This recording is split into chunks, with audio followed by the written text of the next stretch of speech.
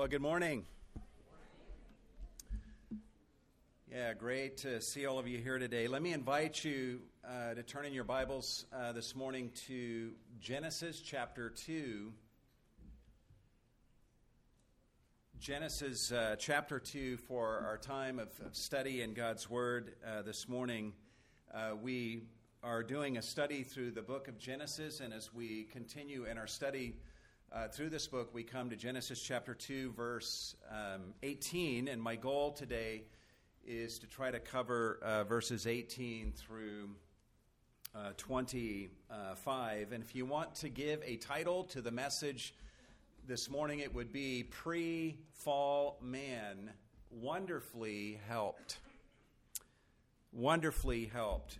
We studied verses 4 through 9 of this chapter, and we entitled that Pre-Fall Man, Lavishly Supplied. And then last Sunday we looked at verses 10 through 17 and got a glimpse of pre-fall man, lovingly directed by God. And today we get our last glimpse of man prior to the fall, and we see him in our verses today being wonderfully helped in ways that we'll unpack as we go along this morning. This is a wonderful passage. I'm so excited about it. Let me start with this. Back in the early 90s, probably around 1994, I went through a spell where I turned off the television in our home. And we went about 15 months without turning it on one time or watching anything on television. I had sensed in the lead up to that I had been watching too much television, and the Super Bowl had just completed, and I decided I'm going to turn it off now. And we went 15 months without watching any television. And in the weeks that followed turning off the TV, I experienced something of a spiritual and relational awakening towards certain pleasures and responsibilities that had been around me all along, but I didn't notice them because the TV was on. So basically, I began to notice what the TV had been robbing me of, and even robbing my family of. So during that time, I did some writing, and one of the things I did is I wrote a poem that is actually based on the passage that we're going to be studying this morning. And I imagine the story going a little differently than what we find in our passage for today. You want to hear it? Okay. It's called A Creation Story, and it goes like this. "It is not good, said God, for the man alone to be, so I will make for him a big screen color TV. So God caused the man to sleep and removed his brain's left side and fashioned it to be a television tall and wide. Then God formed the NFL, Major League Baseball too, then the NBA and PGA for him to view. Then God took the television and brought it to the man who sat right down to watch it with remote control in hand. So Adam soon grew fat, and his garden overgrew. And when God created Eve, Adam never knew. And when God would come to visit on the Sabbath day, Adam was too occupied watching athletes play. And so among the garden's vegetables, Adam took his place. He became a couch potato and lived without a trace." So, there you go.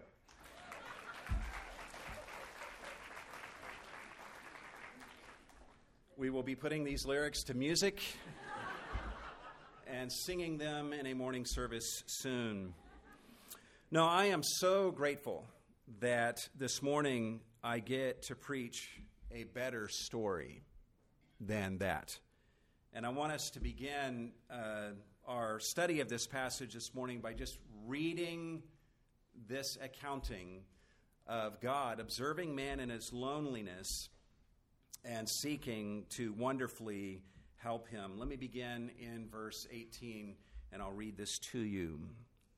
Then the Lord God said, "It is not good for the man to be alone. I will make him a helper suitable for him." And out of the ground the Lord God formed every beast of the field and every bird of the sky, and brought them to the man to see what he would call them. And whatever the man called a living creature, that was its name. The man gave names to all the cattle, and to the birds of the sky, and to every beast of the field. But for Adam there was not found a helper suitable for him.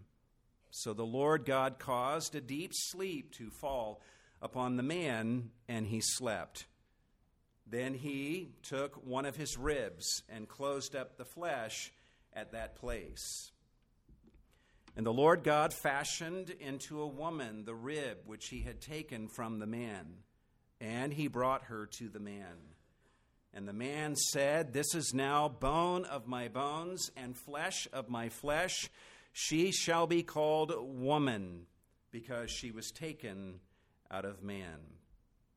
For this reason a man shall leave his father and his mother and be joined to his wife, and they shall become one flesh. And the man and his wife were both naked and were not ashamed." This is the word of God, and may God help us to understand his word this morning. I have a Bible trivia question for you. What was the very last thing that God created during the 6 days of creation? I'll give you a hint. It wasn't Eve. It was something that God created after his creation of Eve. And the answer is the institution of marriage. Marriage was the last thing that God created in the creation narrative. In fact, it is when we come to the events of our passage today that we can now look back and see what God has been up to all along. All throughout the creation week, God has simply been creating and decorating a wedding venue for the occasion that we find described in our passage today. And ladies, it took God only 6 days to get ready for this wedding, which is maybe the greatest miracle of all. Imagine God looking at his calendar. There is nothing, and he looks at his calendar and he sees in 6 days, I've got a wedding to officiate. And God sets about to creating the heavens and the earth and the sun and the moon and the stars and all of animal creation. And then he makes the groom and he makes the bride and then brings them together. And he does all of that in 6 amazing days. In certain liturgies for the marriage ceremony in some denominations, this statement is made that, quote, "Marriage was born in the loving heart of God for the blessing and the benefit of mankind." And we observe the birth of marriage today in our passage. The way we're going to break down our study of this passage is we're going to observe 6 developments in God's provision of a helper suitable for Adam. 6 developments in God's creation of the institution of marriage. Development number 1, we began to see in verse 18, and that is that God makes a decision, and he voices that. God determines to make a helper for Adam. God decides. He determines to make a helper for Adam. Verse 18, "Then the Lord God said, 'It is not good for the man to be alone. I will make him a helper suitable for him.'" This is actually the first time, as many of you know, in the creation account that God specifically states that something is not good. Every other time that God looks upon what he has made, he sees that it is good, and we see that refrain a number of times in the creation account. But now God is speaking, and he sees something, and he says, "It is not good." This should startle us. and capture our attention. What is it that is not good? Look at what he says. It is not good for the man to be alone. It is not good for the man to be alone. If we're reading this for the first time and we did not know how events were supposed to play out, we would be surprised probably at this diagnosis of aloneness as God looks upon the man. There's much to love about Adam's circumstances. As one writer says, Adam was in Eden with every bountiful provision his heart could desire, including a whole zoo of pets that adored him as their ruler. On top of that, Adam had the triune God to walk in fellowship with from day to day. And yet God looks at Adam in this circumstance, and he comes to the conclusion that man is alone, and God says it's not good for man to exist only in this state as it stands right now. Apparently, there is a need in the heart of man that God did not intend to fulfill by himself, and that no amount of animals or pets can satisfy. Notice also that it is God who comes to this conclusion about Adam. As one writer says, man is not consulted for his thoughts on the matter. At no point does the man offer to God any grievance about his current circumstances. This is not Adam saying, God, I'm kind of lonely here. This is God looking upon Adam and seeing something that initially even Adam did not see about himself. God observes that man is alone, and he then says, I will make a helper suitable for him. And God is about to make a woman who will be a helper to Adam.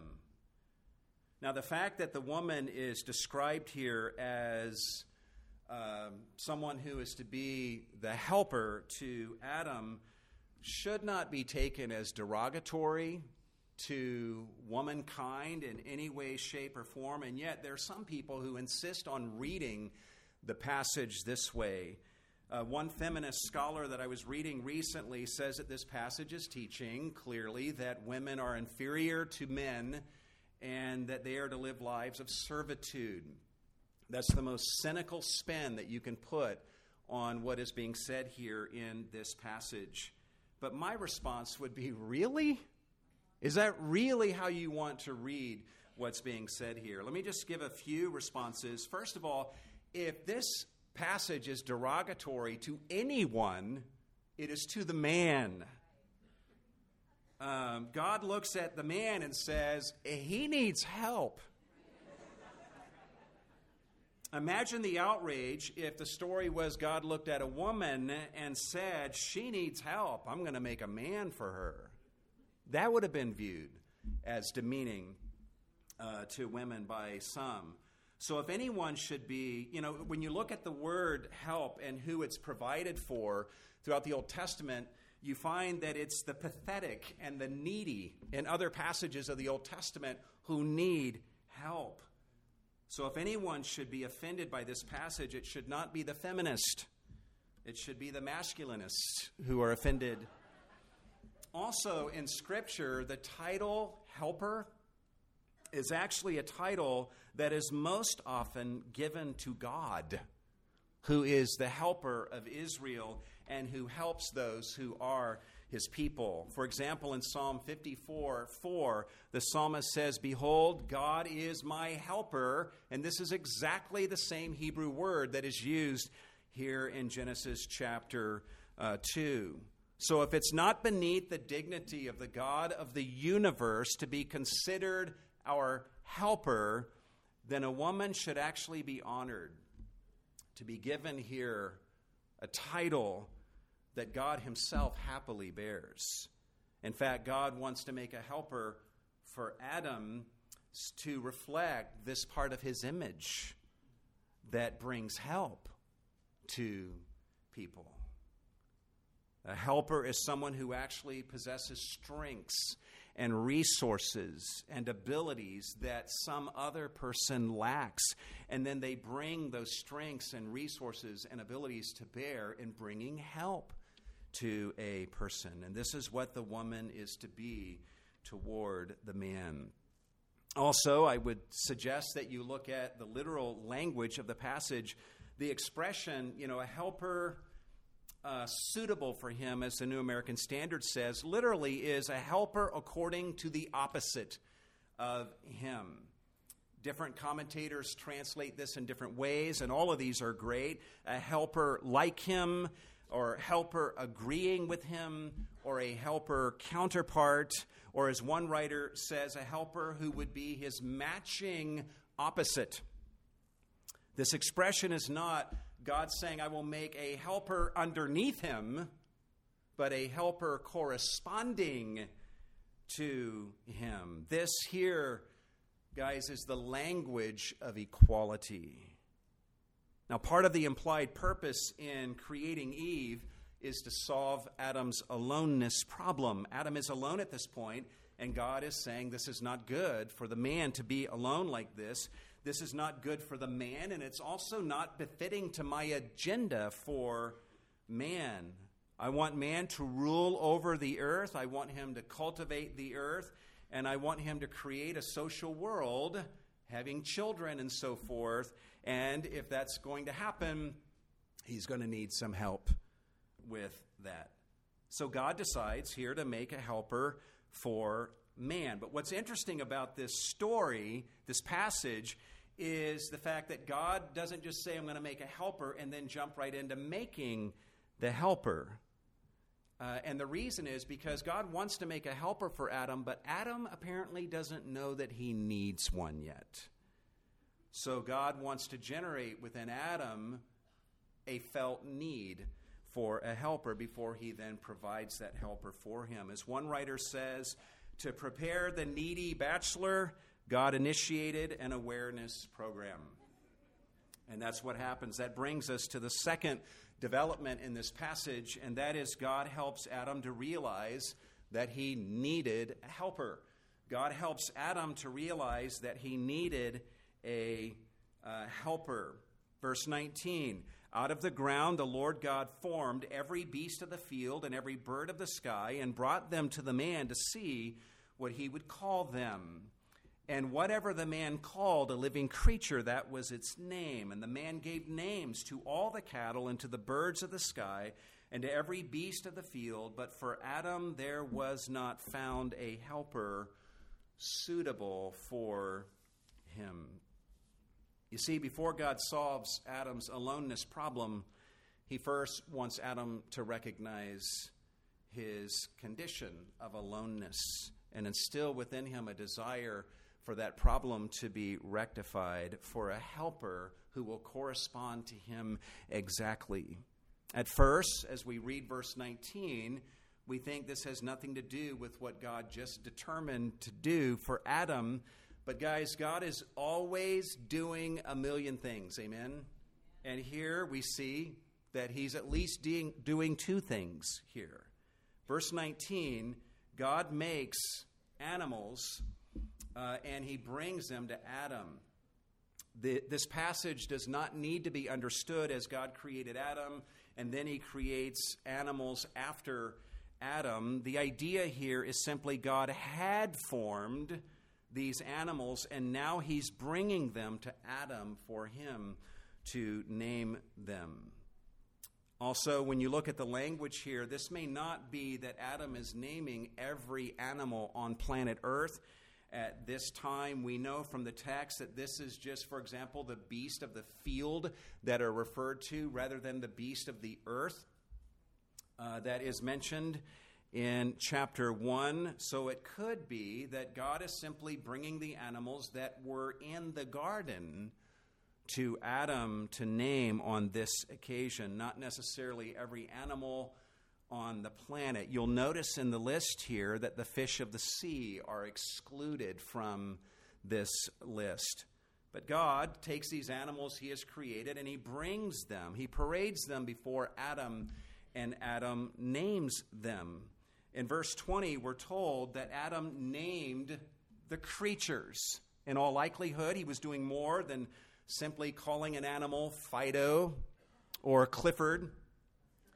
As one writer says, Adam would have devised appropriate names consistent with the nature and the character of the animals that he is observing. He would have developed names that reflected great insight into these animals. And we know that Adam did a great job because in verse 19, the text says that whatever the man called a living creature, that was its name.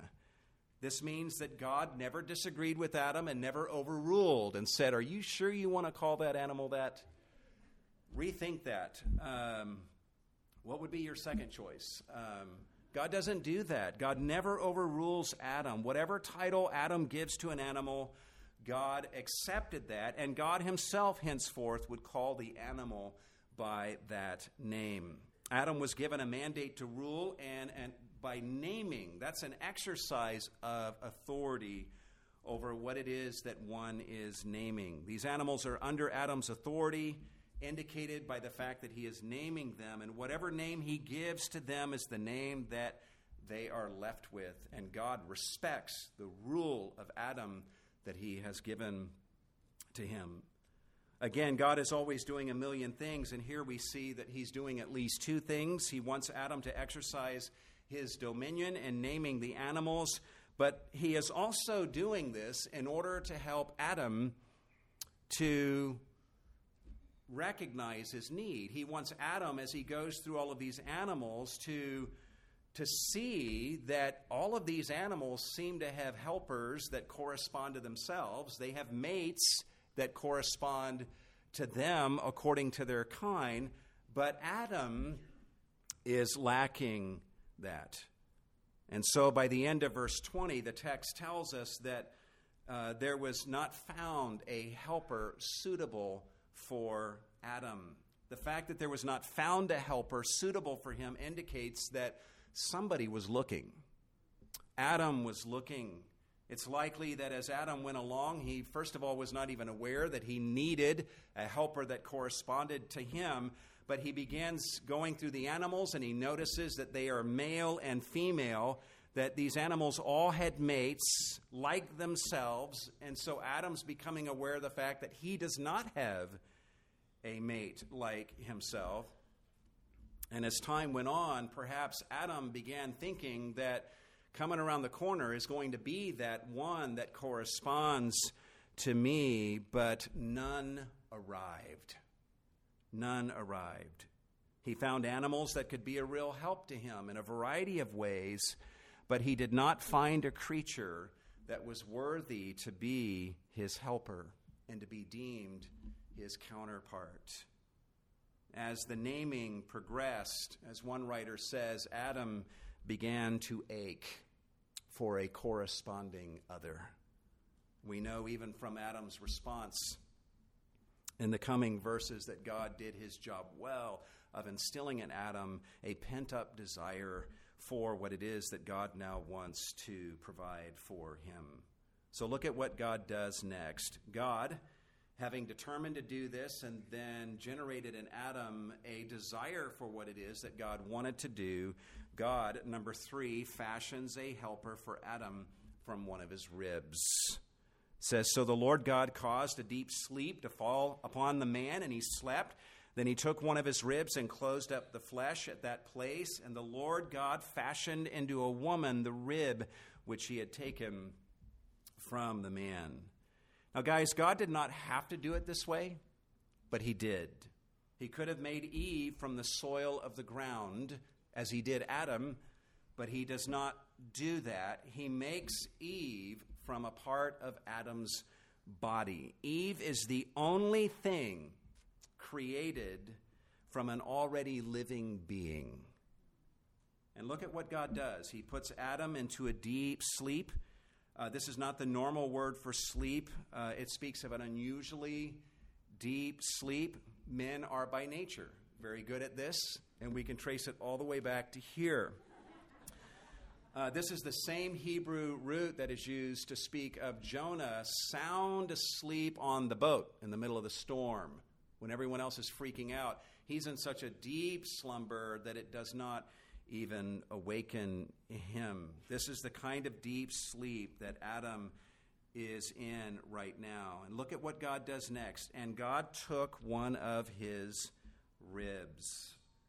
Some people question whether this is really referring to an actual rib of Adam. This Hebrew word is elsewhere in the Old Testament translated often as side, just speaking of the side of something. But my feeling is that almost certainly what it is that God is removing from Adam at least entails the rib, for a couple reasons. Number one, the text says that God took one of whatever it is. This would make most sense if there were multiple items that God could have taken, and rib really fits the bill there. It's too vague to say that God took one of his sides. That's not helpful to us. Additionally, whatever it is that God took from Adam, we know that it included bone as well as flesh, because Adam, when he sees Eve, says, "This is bone of my bone and flesh of my flesh." So this word likely is speaking of rib in the traditional sense of the term, but we should understand it to include not just the rib bone, but other types of fleshly tissue attached to that bone. As one writer says, he says, God did not take the bone alone. The Creator took together with the bone the flesh attached to it. And from the flesh he formed the woman's flesh, and from the bone, her bones. We actually speak this way today when someone invites you over to their house for barbecue ribs. You know they're not inviting you over for just bones, because technically that's all they're saying, right? But we all know that it's not just the ribs, but it's the meat on those ribs. So if you just in your mind imagine a rib from Adam's side along with fleshly tissue attached to that, we're probably coming pretty close to the idea of what Moses is seeking to communicate here. So what does God do with this rib? The text literally says God built into a woman the rib which he had taken from the man. This is the Hebrew word for built, and this is the first time that we see the word built used in the creation account. God took a bone and he built that bone into a woman. Interestingly, the Greek Septuagint uses the word oikodomeo to translate the Hebrew word here. And I don't normally go throwing words like this at you. I just want you to know that oikodomeo is a very significant word in the New Testament. Every time you see the word edify or edification, it's this word, oikodomeo. And the very first time this Greek word is used is in the Greek translation of this very passage here in Genesis chapter 2. So literally, guys, God took a rib and he edified that rib into a woman. This should inform our understanding of the word edify that we see in the New Testament. It doesn't just mean to tweak or to add to something when we speak about a person being edified. The idea of edification is radical transformation, like transforming a rib into a woman. And so when you read, for example, in Acts 20, verse 32, where Paul is speaking to the Ephesian elders, these are mature Christians, and he says, I commend you to God and to the word of his grace, which is the gospel. And then by way of describing the gospel, he says, which is able to literally edify you. The gospel has the power to edify you, Paul says. And he uses this very Greek word, oikodomeo. The gospel does not just convert, it edifies, it transforms those that it converts. And this edification is a wholesale transformation into something altogether different than what something looked like when it started. I want you guys, I'm just throwing that in just to get the gospel in here. Let that excite you. If God can take a rib and edify that rib into a drop-dead, gorgeous woman, imagine what he can do with you. If you give the gospel, the word of his grace, full sway in your life as a believer from day to day. But back to the story, what is clear here is that Eve was taken from Adam, which demonstrates the absolute unity of the human race. Every human being ultimately comes from Adam, including Eve.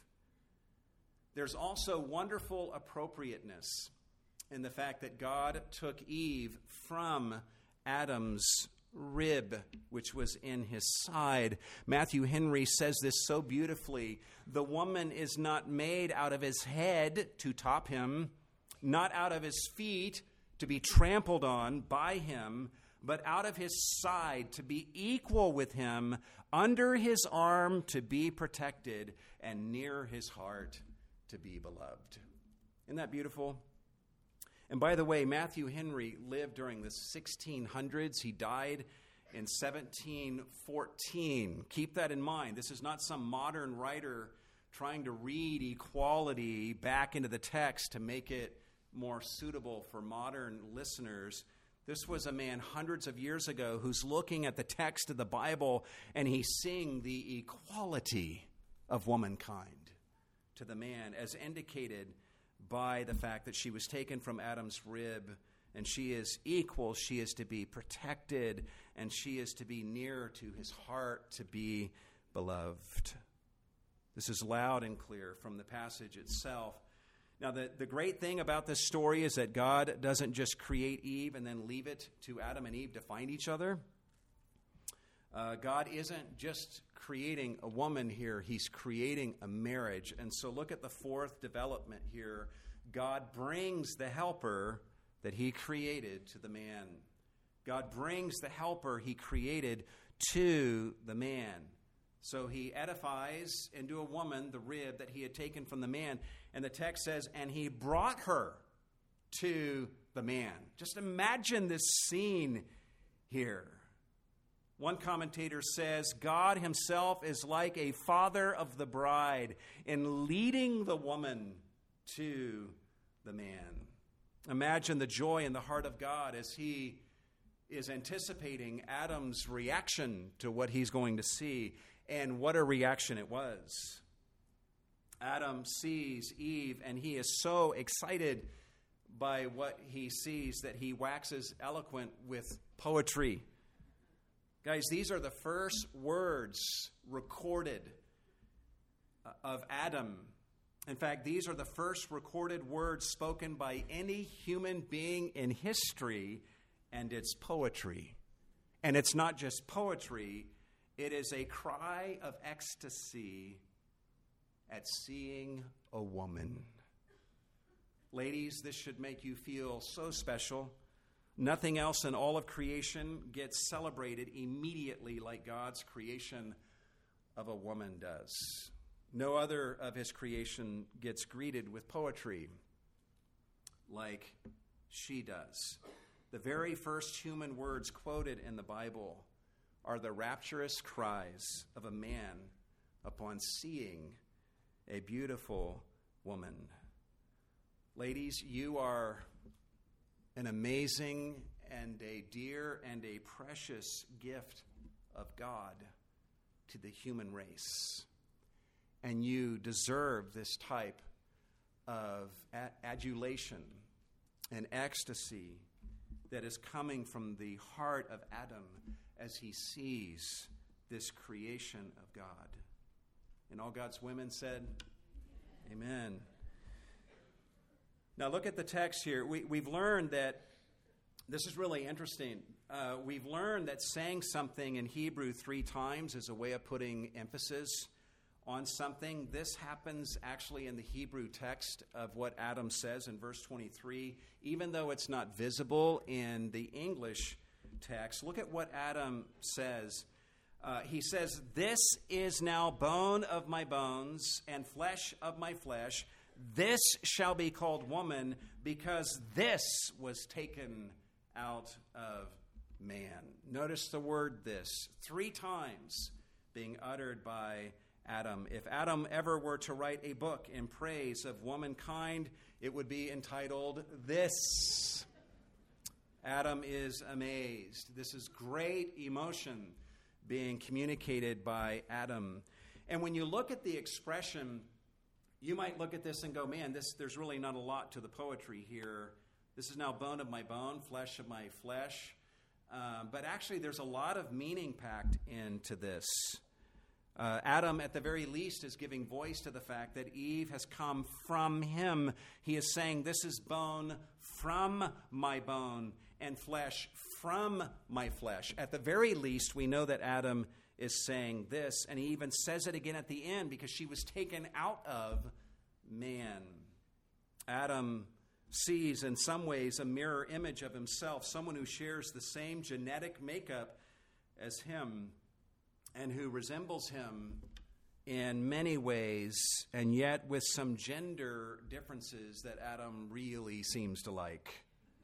They are basically identical twins, but of opposite genders. Adam is saying, this is bone from my bone, flesh from my flesh, but there's more going on than just recognizing Eve's source. My Hebrew professor in seminary believed that there was a superlative idea here. For example, in the Old Testament, you have the Song of Songs of Solomon. What does that mean? Is it a song that came from a song?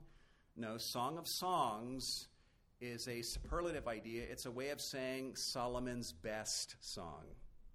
That's what's being conveyed. Of all the songs that Solomon wrote, this was his best song. And so, in part, Adam is saying, as he looks at Eve, this is my best bone. This is my best flesh. He's saying, God, you did the ultimate thing with my flesh and my bones. Never could anything more wonderful be created from my flesh and bones than what you have created and are bringing to me now. She, this woman, this represents the absolute very best thing that could ever come of my flesh and of my bone. Adam is dazzled and amazed. He's thinking, you got that from my rib? Amazing. Also, notice that Adam uses the word now. This could be translated now at length, or some suggest even by the words at last, which is really striking. Adam is like, at last, finally, is the idea. This is amazing because Adam has been without a mate for less than a day, and for a part of that day, he didn't even know that he needed a mate. God had to convince him and show him that he needed one. But then Adam begins to feel his lack, and by the time he's done naming the animals, he is longing for a mate, and God then provides him one, and Adam says, at last, finally, I have a wife. The ache that he was feeling for a wife must have been really keen at this point. What Adam does here is just so beautiful.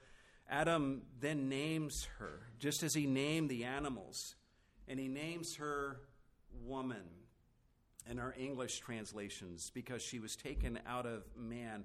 Literally, the Hebrew is, she shall be called Isha, because she was taken out of Ish. He looks at Eve and says, you are Isha, because you were taken out of Ish.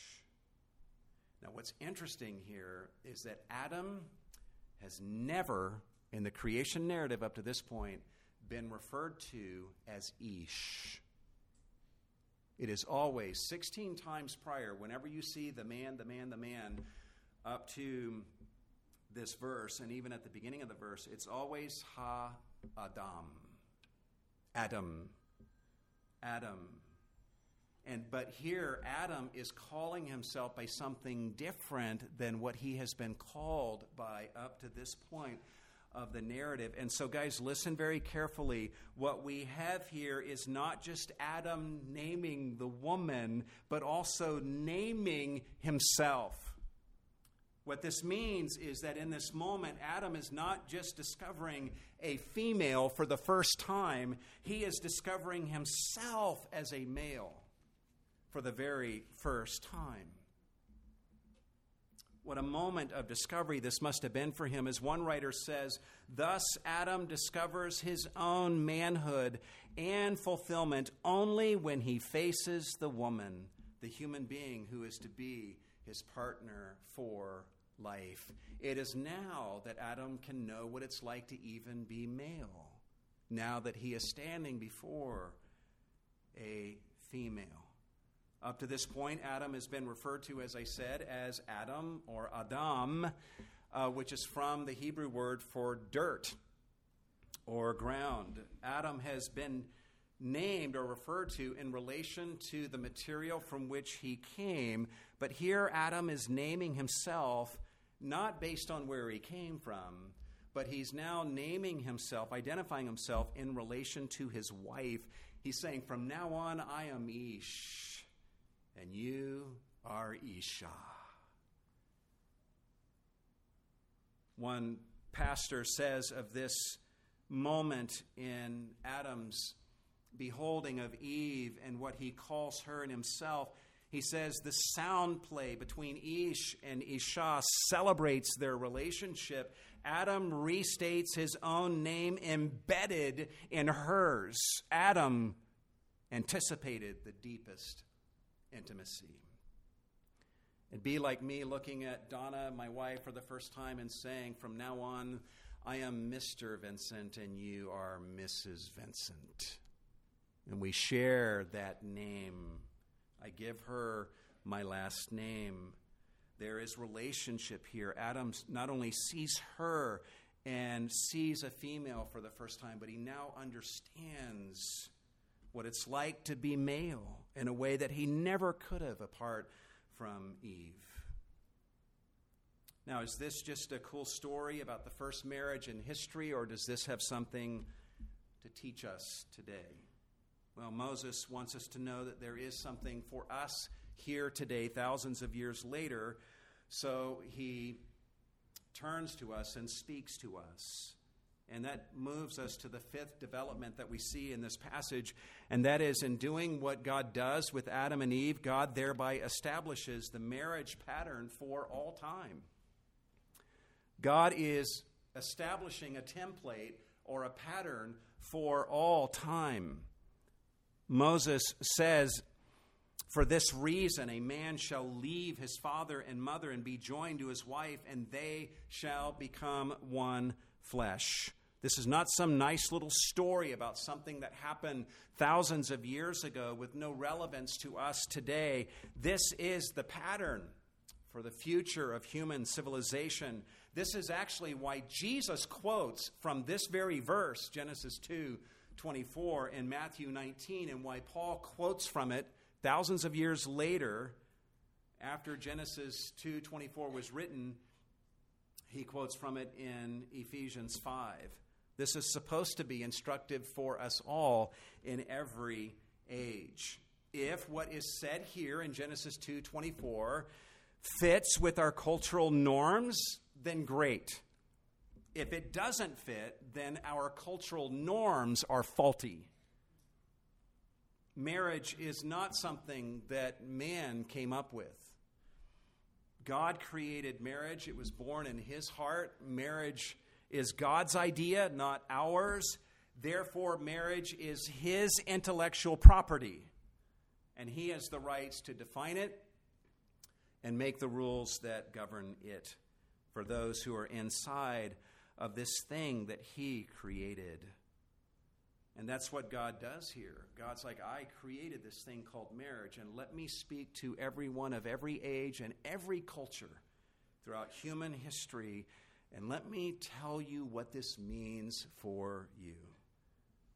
For this cause or for this reason, because of what I have done here, in this occasion, here's what this means.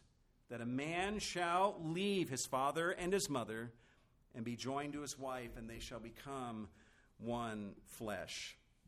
Let's look at these three elements just briefly.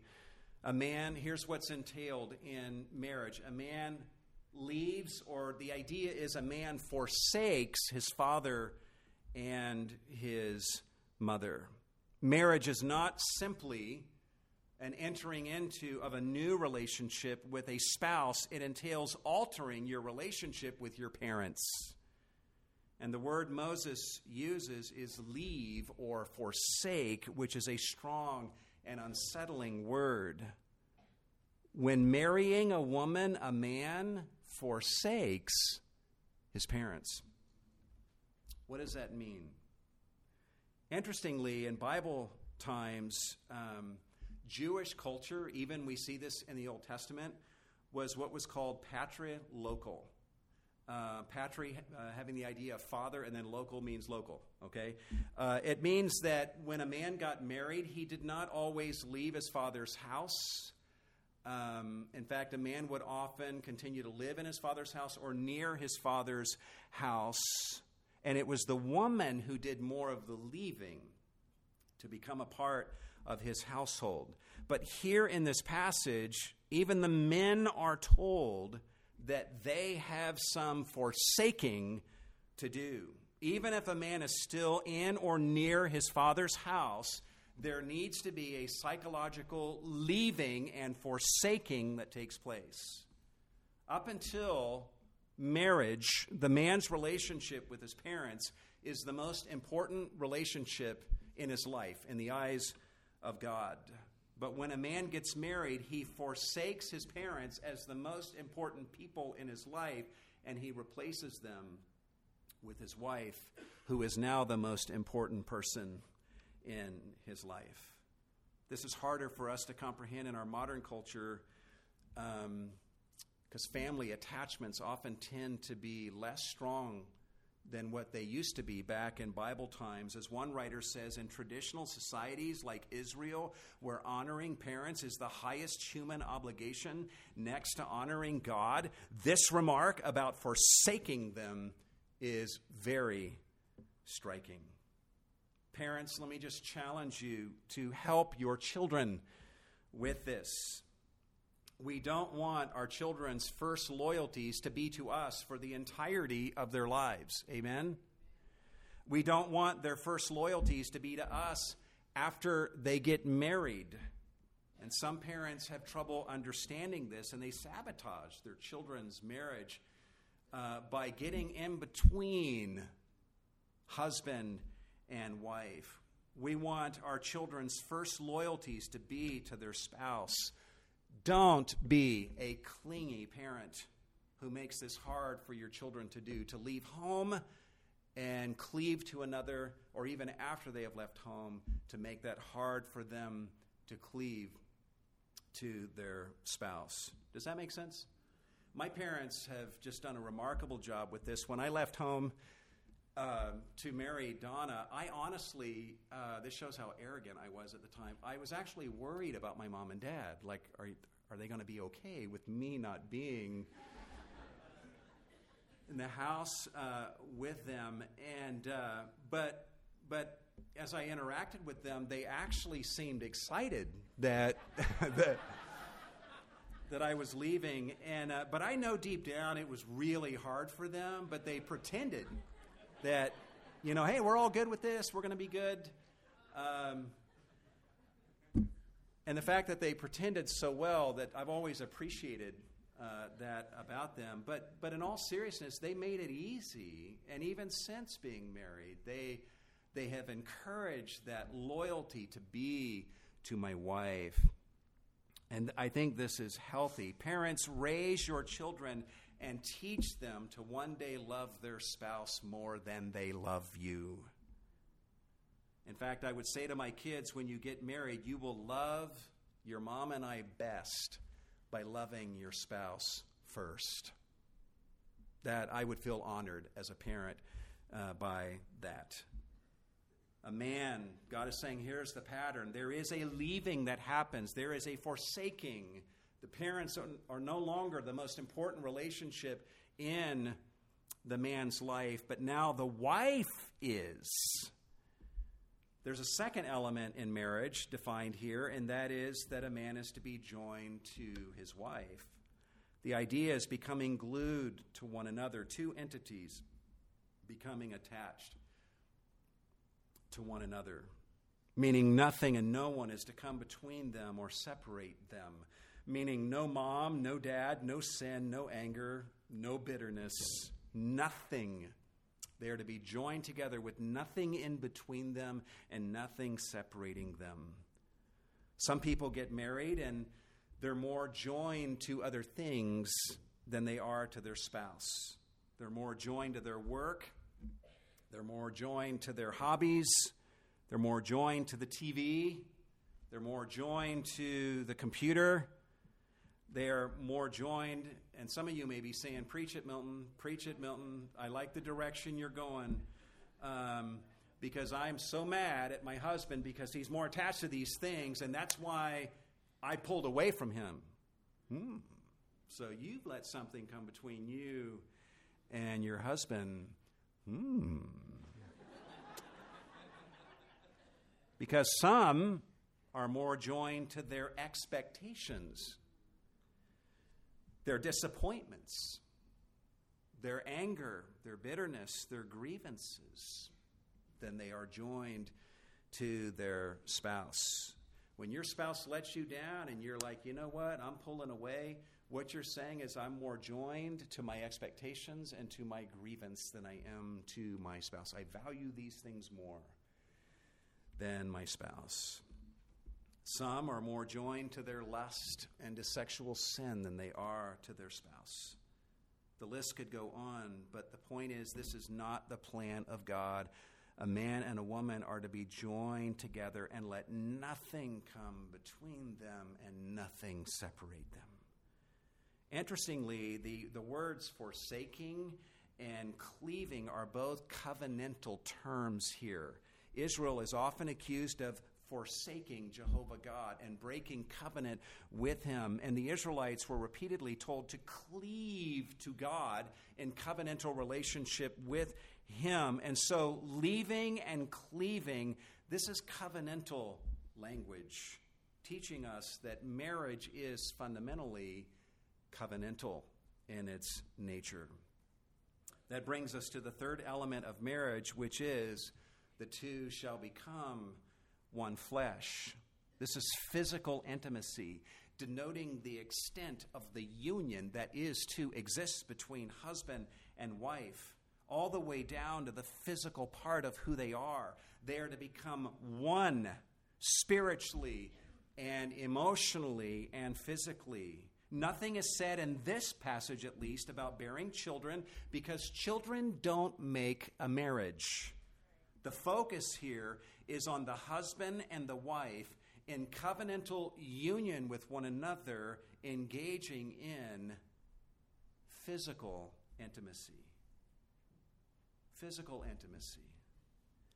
Guys, God is all for sexual intimacy, and don't let anyone tell you anything to the contrary. God created it. It's his idea. This wasn't Adam and Eve coming to God saying, we discovered something really amazing. Can we do this? And God's like, okay, no, this is God's idea. And God is the one turning to us here and saying, here's the pattern for all time. God created sexual intimacy, and he created the covenantal confines of the marriage relationship to serve as the place where this intimacy can take place. Sexual intimacy is so sacred.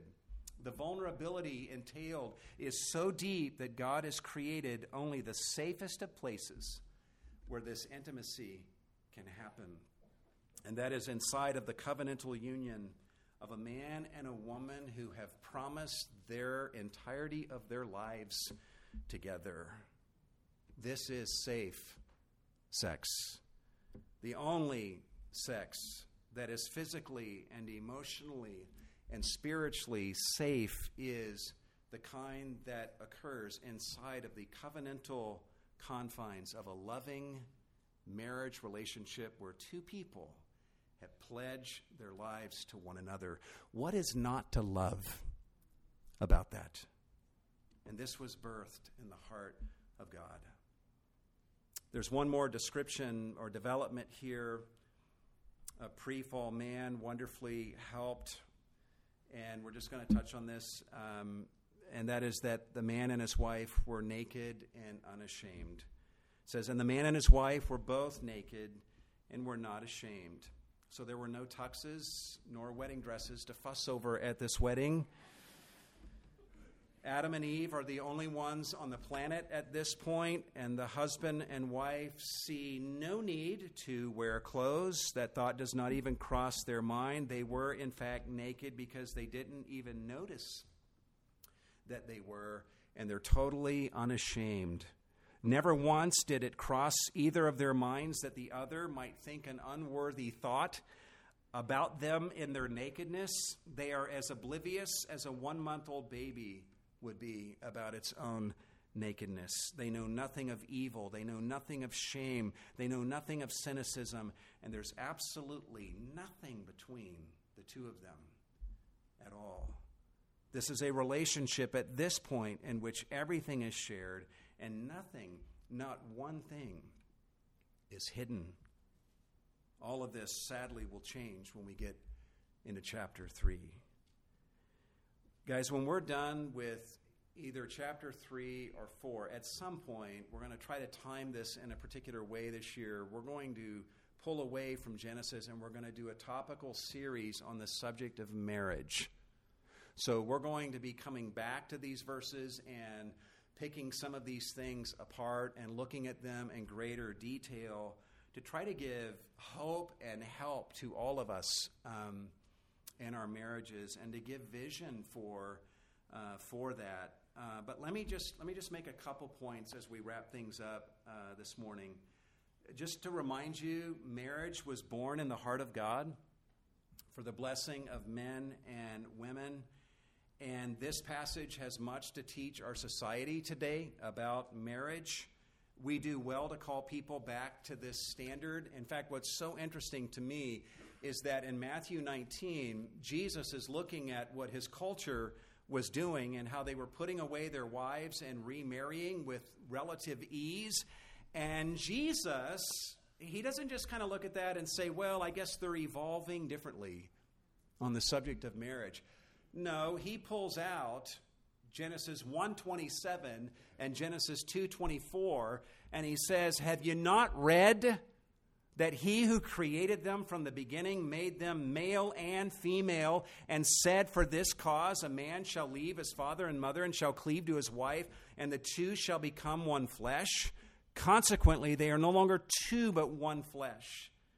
What therefore God has joined together, let no man separate. This is Jesus holding up this passage that we're looking at today, holding up this passage as the standard for people of every age to follow.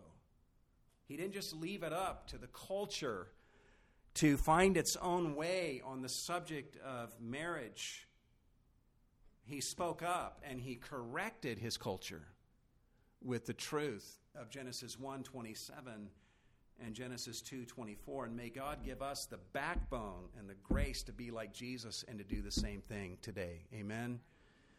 We have a whole movement today that rejects the other gender as necessary for marriage. We have men who discriminate against women, and they reject women, and they put aside the female gender altogether and want to marry only someone of their own gender. They reject the entire female gender and basically say there is not one representative of the female gender on this planet that I would want to covenantally unite myself with. And there are women who reject the male gender in the same way and only want to marry someone of their own gender, and they want to call that marriage, when marriage is by its very definition an embrace of the opposite sex. That's what marriage is. And people not only disobey God, but they cheat themselves out of true flourishing and even a true maturing in their own understanding of their own genderedness that comes with an embrace of the other gender. They're just setting aside the beauty of what God teaches and creating something of their own making. And we have an opportunity to engage our culture on these issues with love and with grace, but also with truth. And we should follow Christ's example by saying, have you not read? Can I show you the beauty of what God actually gives to us in His Word? One final thing I want to point out. I've been pondering this, and I got a whole lot more thinking to do about this, but it's striking to me that God put Adam into a deep sleep in order to fashion for him a bride. It's as if God would have said to Adam, Adam, I'm going to make for you a bride, but you have to let me put you in a deep sleep, and you have to let me pierce your side in order to get you a bride. And Adam says, okay. So Adam lets himself be put into a deep sleep, and he let his side be pierced so that from his own flesh could come his bride. Henry Morris says it seems almost as though Adam died in order that he might obtain a bride to share his life. And we see in this a foreshadowing of Christ.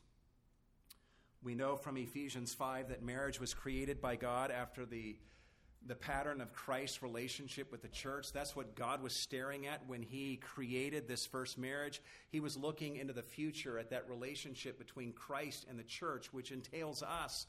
And He created the human institution of marriage after that pattern of what He sees. And we see here a foreshadowing of what Christ was willing to endure in order to obtain His bride for Himself. Warren Wiersbe says it this way: Adam was put to sleep and his side open that he might have a wife, but Jesus died on a cross and His blood shed that He might have a bride, the church.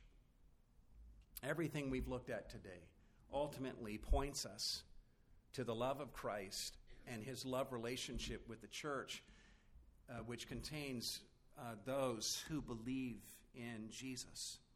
It turns out that our passage this morning is a foreshadowing of a love story, and you just might be in that love story. If you feel God's Spirit stirring in your heart, perhaps it is that God is trying to put you on His arm and to walk you to Jesus this morning. And if God is doing that, will you let Him take you to Jesus and believe in Him and surrender to His love? He, the one who is the most amazing lover of mankind. Let's pray together.